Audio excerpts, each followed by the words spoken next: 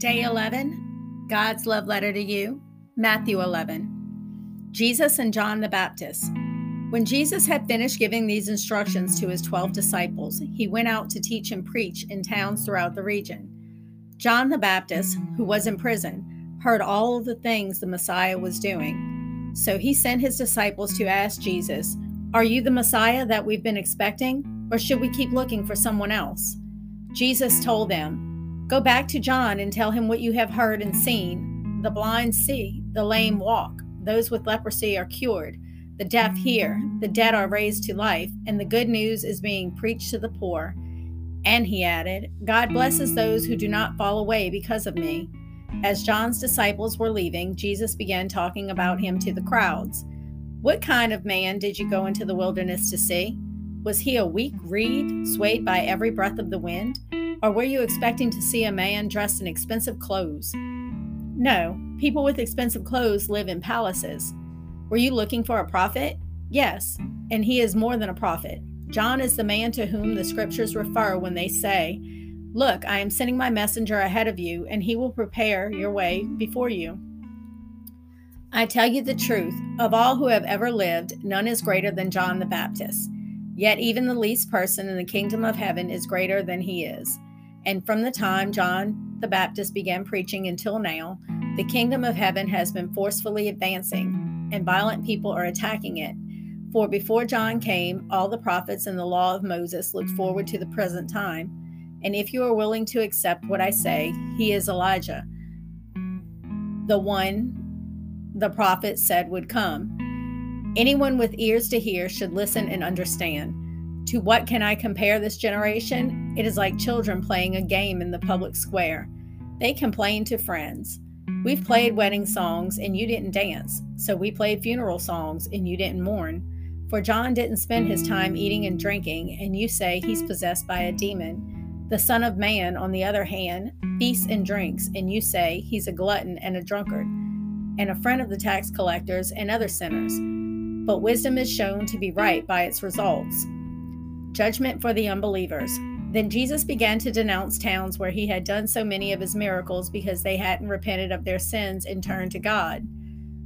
"What sorrow awaits you, Chorazin and Bethsaida? For if the miracles I did in you had been done in wicked Tyre and Sidon, the people would have repented their sins long ago, clothing themselves in burlap and throwing ashes on their heads to show their remorse. I tell you, Tyre and Sidon will be better off on Judgment Day than you. And you, people of Capernaum, will you be honored in heaven? No, you will go down to the place of the dead. For if the miracles I did for you had been done in wicked Sodom, it would still be here today. I tell you, even Sodom will be better off on Judgment Day than you." Jesus' prayer of thanksgiving. At that time, Jesus prayed this prayer: "O Father, Lord of heaven and earth, thank you for hiding these things from those who think themselves wise and clever, and for revealing them to be childlike. Yes, Father, it pleased you to do it this way. My Father has entrusted everything to me. No one truly knows the Son except the Father, and no one truly knows the Father except the Son, and those to whom the Son chooses to reveal him." Then Jesus said, "Come to me, all of you who are weary and carry heavy burdens, and I will give you the rest. Take my yoke upon you. Let me teach you, because I am humble and gentle at heart, and you will find rest for your souls. For my yoke is easy to bear, and the burden I give you is light." Genesis 21, the birth of Isaac. The Lord kept his word and did for Sarah exactly what he had promised. She became pregnant, and she gave birth to a son for Abraham in his old age. This happened at just the time God said it would, and Abraham named their son Isaac. 8 days after Isaac was born, Abraham circumcised him as God had commanded. Abraham was 100 years old when Isaac was born, and Sarah declared, "God has brought me laughter. All who hear about this will laugh with me. Who would have said to Abraham that Sarah would nurse a baby? Yet I have given Abraham a son in his old age."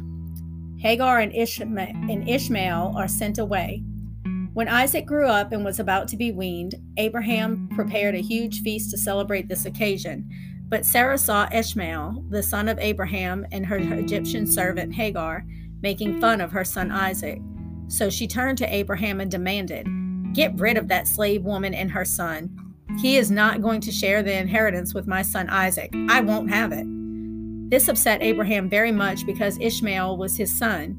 But God told Abraham, "Do not be upset over the boy and your servant. Do whatever Sarah tells you, for Isaac is the son through whom your descendants will be counted. But I will also make a nation of the descendants of Hagar's son, because he is your son too." So Abraham got up early the next morning, prepared food and a container of water, and strapped them on Hagar's shoulders. He then sent her away with their son, and she wandered aimlessly in the wilderness of Beersheba.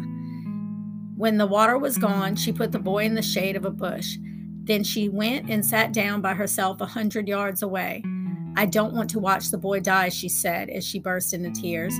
But God heard the boy crying, and the angel of God called to Hagar from heaven, "Hagar, what's wrong? Do not be afraid. God has heard the boy crying as he lies there. Go to him and comfort him, for I will make a great nation from his descendants." Then God opened Hagar's eyes, and she saw a well full of water. She quickly filled her container and gave the boy a drink. And God was with the boy as he grew up in the wilderness. He became a skillful archer, and he settled in the wilderness of Paran. His mother arranged for him to marry a woman from the land of Egypt. Abraham's covenant with Abimelech. At this time, Abimelech came with Phicol, his army commander, to visit Abraham. "God is obviously with you, helping you in everything you do," Abimelech said. "Swear to me in God's name that you will never deceive me, my children, or any of my descendants. I have been loyal to you, so now swear that you will be loyal to me and to this country where you are living as a foreigner." Abraham replied, "Yes, I swear to it." Then Abraham complained to Abimelech about a well that Abimelech's servants had taken by force from Abraham's servants. "This is the first I've heard of it," Abimelech answered. "I have no idea who is responsible. You have never complained about this before." Abraham then gave some of his sheep, goats, and cattle to Abimelech, and they made a treaty. But Abraham also took 7 additional female lambs and set them off by themselves. Abimelech asked, "Why have you set these 7 apart from others?" Abraham replied, "Please accept these 7 lambs to show your agreement that I dug this well." Then he named the place Beersheba, which means well of oath, because that was where they had sworn the oath. After making their covenant at Beersheba, Abimelech left with Phicol, the commander of the army, and they returned home to the land of the Philistines. Then Abraham planted a tamarisk tree at Beersheba, and there he worshipped the Lord, the eternal God, and Abraham lived as a foreigner in the Philistine country for a long time. Genesis 22. Abraham's faith is tested. Sometime later, God tested Abraham's faith. "Abraham," God called. "Yes," he replied, "here I am." "Take your son, your only son, yes, Isaac, whom you love so much, and go to the land of Moriah. Go and sacrifice him as a burnt offering on one of the mountains which I will show you." The next morning, Abraham got up early. He saddled his donkey and took his 2 servants with him along with his son Isaac. Then he chopped wood for a fire for a burnt offering and set out for the place God had told him about. On the 3rd day of his journey, Abraham looked up and saw the place in the distance. "Stay here with the donkey," Abraham told the servants. "The boy and I will travel a little farther. We will worship there, and then we will come right back." So Abraham placed the wood for the burnt offering on Isaac's shoulders, while he himself carried the fire and the knife. As the 2 of them walked on together, Isaac turned to Abraham and said, "Father." "Yes, my son," Abraham replied. "We have the fire and the wood," but the boy said, "But where is the sheep for the burnt offering?"